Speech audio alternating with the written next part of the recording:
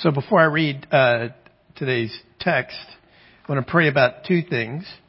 One is kind of in line with what Emily just talked about. So it may not seem like it. In fact, you probably are going to, some of you are probably going to react negatively to what I'm about to tell you because you don't believe this, but that won't be the first time, nor the last time. But the pandemic is actually waning. Did you know that? Okay. Now, I tell you that not to tell you, do not take your mask off. Do not go hug that person you haven't seen in a year or any of that kind of stuff. But I just want to be clear about that. It is waning. Praise God. That's a great thing. We need energy to continue to do the stuff we need to do to make sure not only that it's waning, that it is eradicated. So that's pretty important that we would pray and do that. The other thing to think about that is, I hear this word normal all the time, and it's a dumb word. And I know what you mean, and I understand, returning to normal. But instead of saying return to normal, let's think about what life is going to be like post-pandemic. That's a better way to think about it, I think, than normal.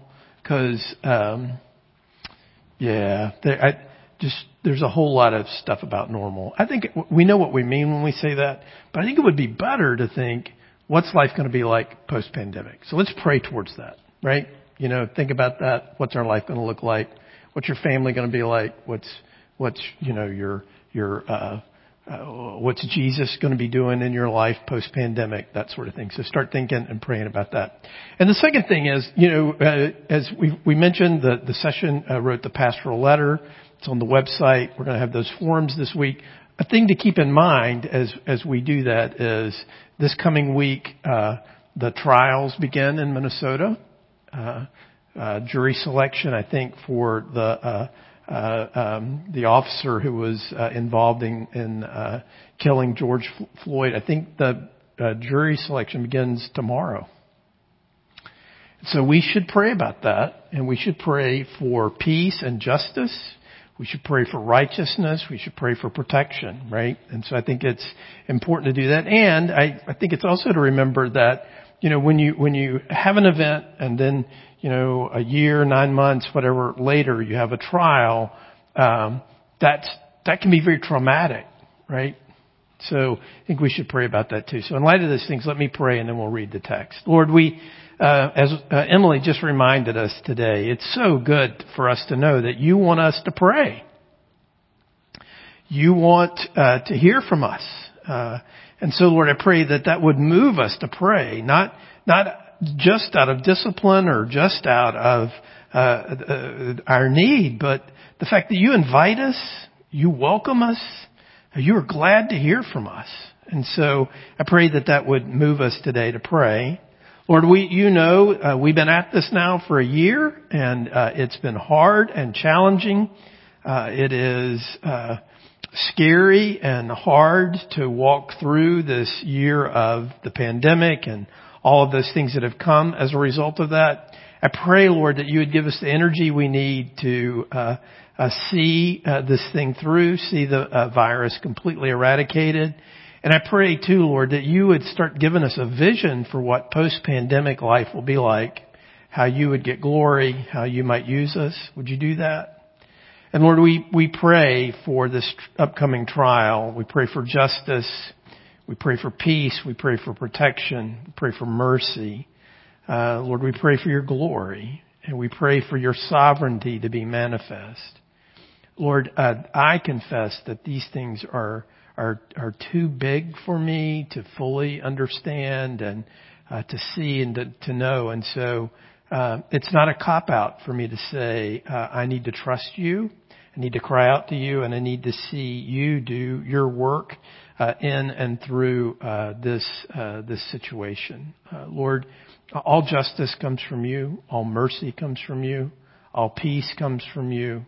All protection comes from you. And so we recognize that, and we ask you to be at work and to heal and to do what only you can do. We ask this in the name of the Father, Son, and Holy Spirit. Amen. So we're up to Philippians 3 verses 20 through 21. The text is in the bulletin and also up on the screens behind me. This is God's Word. We should hear it and respond to it as such this morning. But our citizenship is in heaven, and from it we await a Savior, the Lord Jesus Christ, who will transform our lowly body to be like His glorious body by the power that enables Him even to subject all things to Himself. So one of the things, Luke, you can go ahead and put my notes up there. One of the things that's important for us to understand is that Paul is addressing something essential, and that is, where do we belong? Where's our citizenship? Of what group, of what place are we a part and are we identified, right? That's such an important thing. And, one of the great things about our location, one of the great things about where we are here as a congregation is we get the experience of walking through with so many of our brothers and sisters that live in the neighborhood around here to get to the point of citizenship in America. It's a great thing. It is a wonderful thing. And the more we do that, the more awesome it is. What a tremendous thing God does when He brings people here and they become a part of our church. They become part of the country. I mean, it is, and all the rights and privileges and responsibilities that come with that. That's a great thing. One of the things that we have to recognize about that is, though, that any kind of thing that on your passport that says you're a citizen of America, or you're a citizen of Congo, or you're a citizen of South Sudan, or you're wherever you might be a citizen, the reality is, if you are in Christ today, your passport says that you are a citizen of heaven. And that trumps everything else. That is bigger than everything else. And that trains us, that idea trains us as we think about who we are and what our responsibilities are in the here and now. Even though our citizenship is somewhere else, in another time, in another place, it helps us, in fact, it directs us about how we live now. And that is so important for us to understand. Now, Paul is using language here when he says this about citizenship that's very pointed. The people in Philippi, the city of Philippi was viewed in many ways like a little Rome. Right? It was populated largely by retired and former soldiers and officials from the Roman Empire, and all of those people counted their citizenship in Rome as something really valuable, something really important, something that really marked them. It was a point of pride for them. And so when he calls this out, he is saying, listen, hey, all of you Roman citizens, he was a Roman citizen as well, all of you recognize that your true citizenship, your eternal citizenship, the citizenship that marks you, that matters most, is that your citizenship is in heaven. I can imagine when he read that in front of that congregation, there was probably some talk, because the fact is, to say that your primary citizenship was not Roman might have been even a bit dangerous, right? And not only that, but to say that where our first and foremost allegiance lies, not here to this political entity, not here to this particular location, would have been something really radical, right? And maybe even subversive. So where do you belong? Right? But not only does he challenge us about that and teach us that this understanding of our citizenship trains us for how we live now, he goes on to say that our citizenship is in heaven, and from it we await a Savior. Then that language, Savior, that word there for Savior, as I wrote in Wednesday's church-wide email, is a word that we would think is, that we would associate it with church, right? But Paul doesn't use the word Savior very often. He uses the word Lord way more than he uses the word Savior. And there's some interesting history behind that. We see this word Savior If you grew up in the South and you drove out in the country, sooner or later you're going to see a sign that says Jesus saves, right? Praise the Lord. That's a pretty tremendous thing to see and be reminded of, right? But what often, in Philippi, I'm sure there were signs and places that said Caesar saves. For over 100 years, it had been proclaimed in the Roman Empire that Caesar was the savior of mankind. That was not something that was unusual. Now we hear that and we think those first century people, they were so ignorant. They were so pre-scientific, so unsophisticated that they could say that somebody other than Jesus could be their savior. We would never do that. Ever. We're much more spiritually mature. We're much smarter than that, right? Now, I don't know about you, but I am grasping the world's a scary place. There's much about it that is challenging and difficult, and so I'm looking for a savior wherever I can get him, right? We are always thinking that if we could just get the right person or the right policy or the right medicine or the right vaccine placed in the right place at the right time, everything would be okay.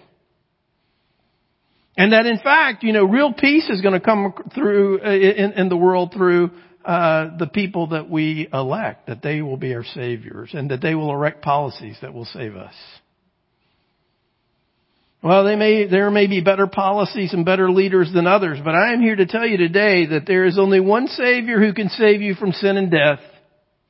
There's only one Savior who can deliver us from that force that has been sweeping across our planet since our first parents fell.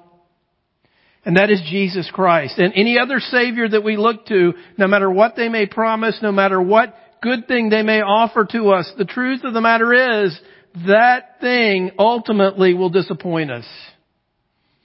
Every human Savior, every created Savior, everything that we look to give to us what only Jesus can give to us, God in His mercy crashes it and burns it for us. Right? And that's a good thing.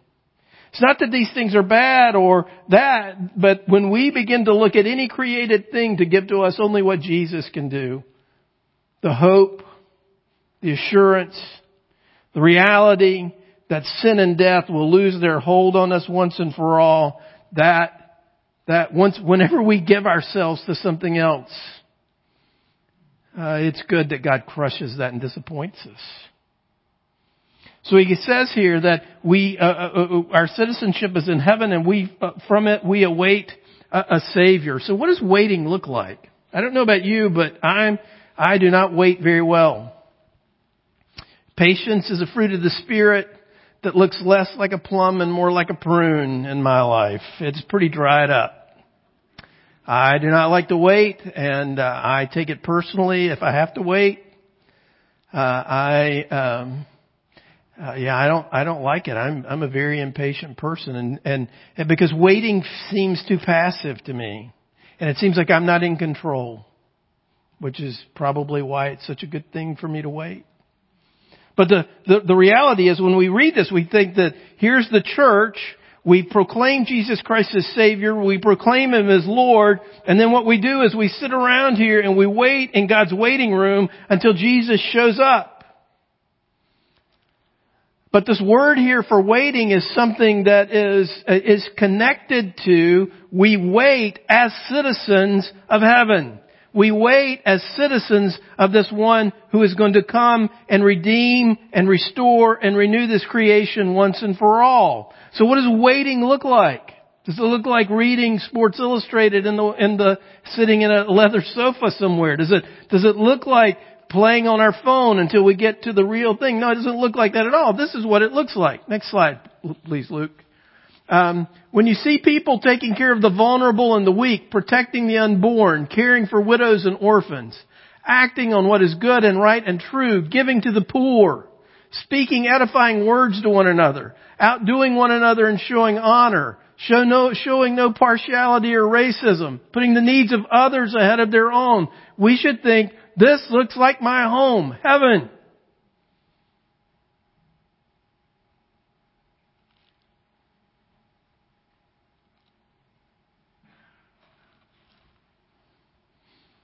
Sometimes you read the Gospels and you see Jesus going about healing people, and you see Him giving sight to the blind and allowing the lame to walk and even raising the dead. And you think, wow, Jesus is kind of showing off there, isn't He? He wants everybody to know who He is, that He's the very Son of God with the power to do these things. And you know what? That is very true. They certainly testify to Him, but they testify to something else too. What they testify to is the dead are raised, the gospel of truth is preached, the blind receive sight, and the lame walk. You know what that's a picture of? That's a picture of what Jesus Christ came to live, that He came to live and to die and rose again from the dead to bring to our planet. That is normal life. Normality, if you want to see what normality is, in God's economy, is no more lameness, no more blindness, no more virus, no more sin, no more death. That is normal. That is what God created this world to be. And so when Jesus would do a miracle, He wasn't just simply showing off. He's saying, this is what I came to do, and this is what the world will look like. This is real life. This is reality. This is what heaven is like. This is what the new heavens and the new earth will be like. So wherever you see this happening, wherever you see small groups of Christians who look weak, because they are weak, who look like they're failing, because they often do fail.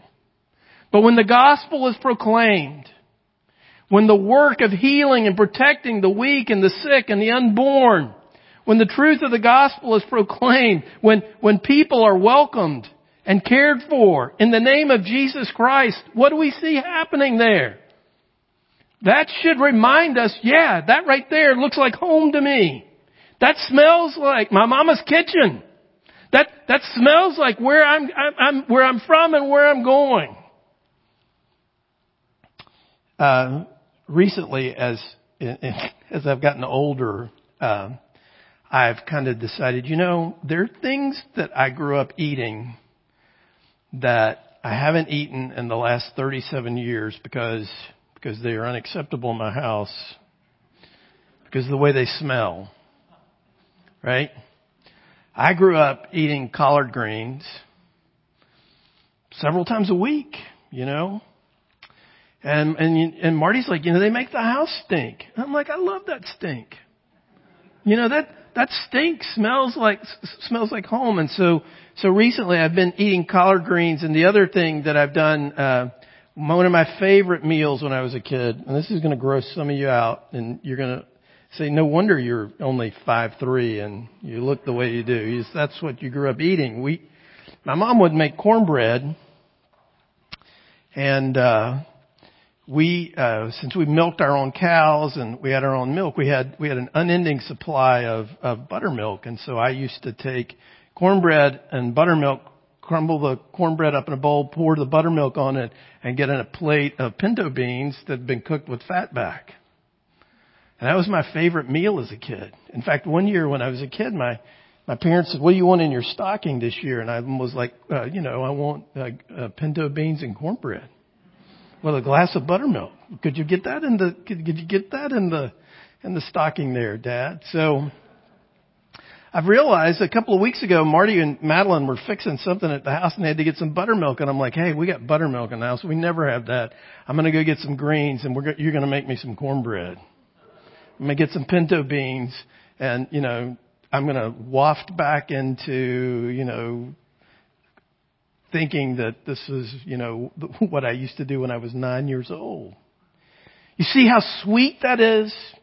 When we see that and we understand that, that's exactly what God's doing here. When the church, waiting, looking forward to this coming of the Savior, and as we do that, we recognize that our citizenship is in heaven, and we act like citizens of heaven.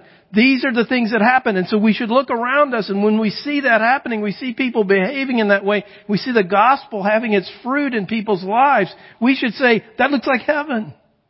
That makes me want to get there.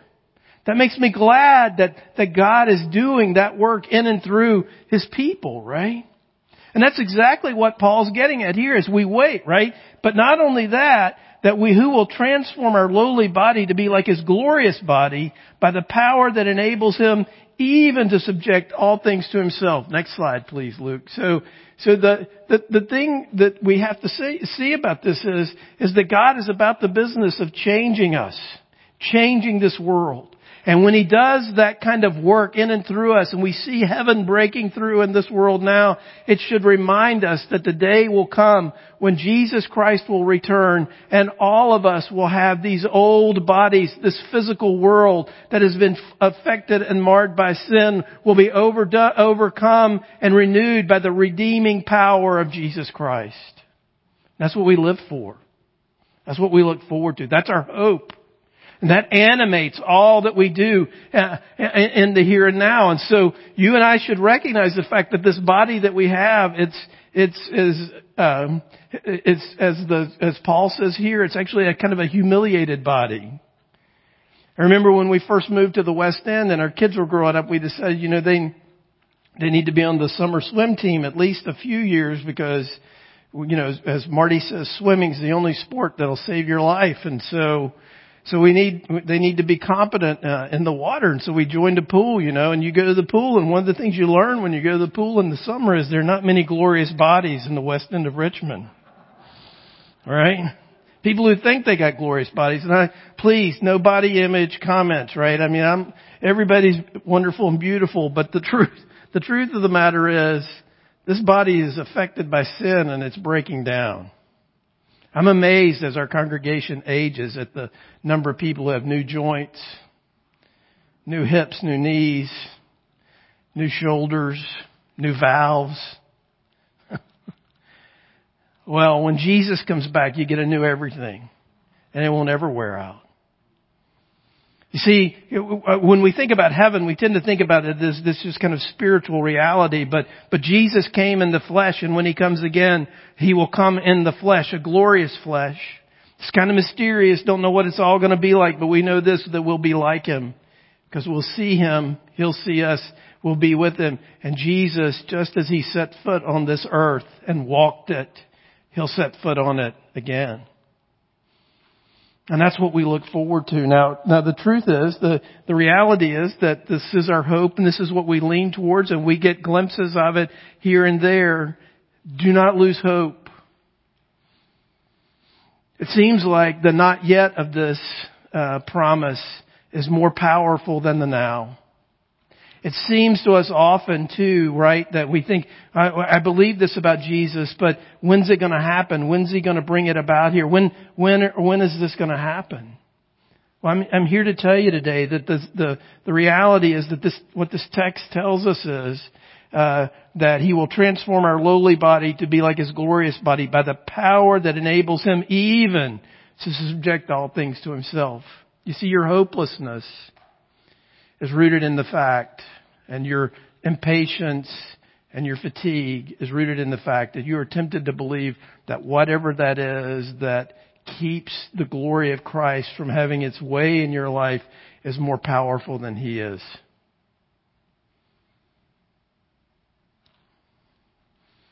Your infertility, your loneliness, your brokenness, your temptations are more powerful. And so as you wait in patience for Jesus Christ to bring about the full redemption, we are tempted to think that this not yet is more powerful than the now, or is not as powerful as the now, and that this struggle that we have is more powerful than Jesus. But what Jesus wants you to know today is that He is Lord.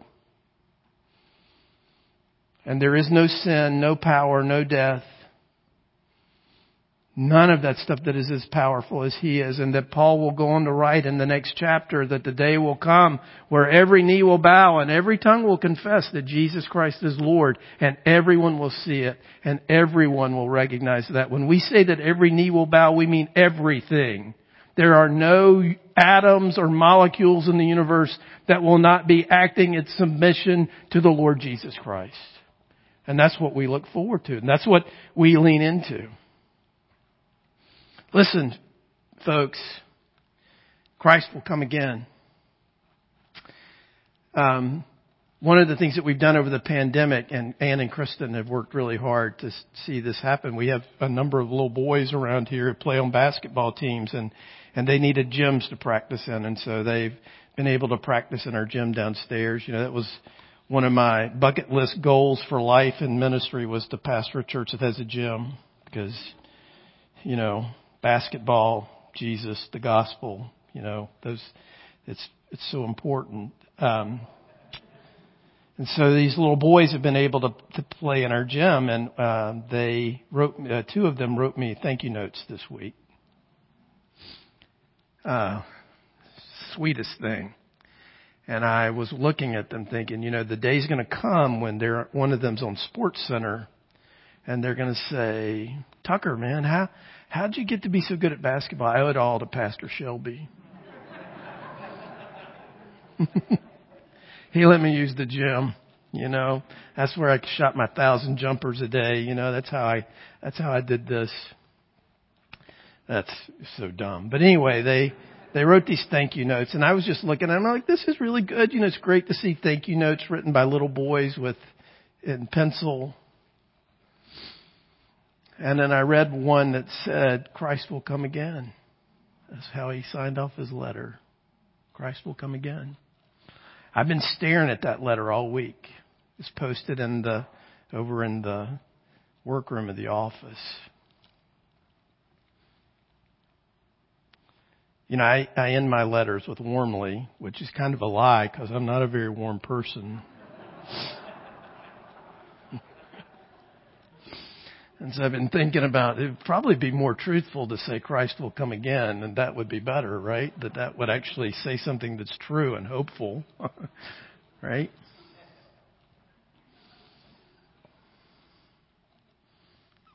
Drew, Christ will come again. That's our hope. Jim, Christ will come again. That's our hope. Mary, Jesus is coming again. That's our hope. We rest in that. We proclaim that, and we live and we minister in the full assurance that this Lord, who will subject all things to himself, will come again and renew. Death will be no more. Let's pray. Lord, we thank you today for this promise that you gave through your apostle. And we thank you for the reality that even though sometimes we're confused about it, the truth is that our citizenship is in heaven. Would you sink that deep into our hearts and lives and move us as we wait, eagerly waiting, eagerly anticipating, and eagerly ministering in your name for you to come and to make all that you lived, died, and rose again, to bring all of those blessings, all of that tremendous work, and the submission to you that we will see in all of creation. Would you bring it? Sweep our planet, sweep our hearts. Lord Jesus, even so, come quickly. We ask this in the name of the Father, Son, and Holy Spirit. Amen. Let's confess our sins together. And since I've already prayed this once today, we confess that we have merely hope for relief, though you promise. Okay, that is though you promise. At first I thought it was through your transformation, but it is though you promise. That is right, isn't it? Okay. He does promise. I think I've heard a sermon about that. That's right. Okay. Let's pray. Let's join with me in prayer. Heavenly Father, we confess that we have too often forgotten that we are yours. We have not lived in expectation of your kingdom. Lord Jesus Christ, you are coming again in power, and all things are subject to you. We confess that we have merely hoped for relief, though you promise transformation and glory. Forgive our calculated efforts to follow you only when we judge it convenient, only when we assume it safe, only with those who make it easy. In your tender kindness, forgive us our sin. May your Holy Spirit fill our hearts with the joyful expectation of seeing our King soon and face to face. Amen.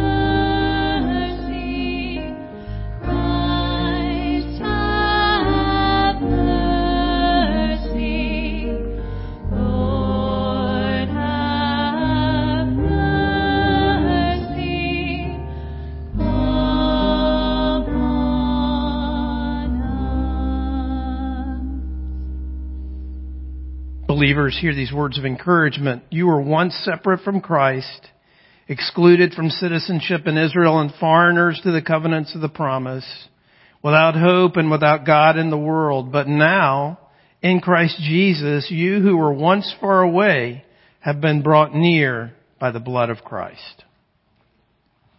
Please stand with us as we worship.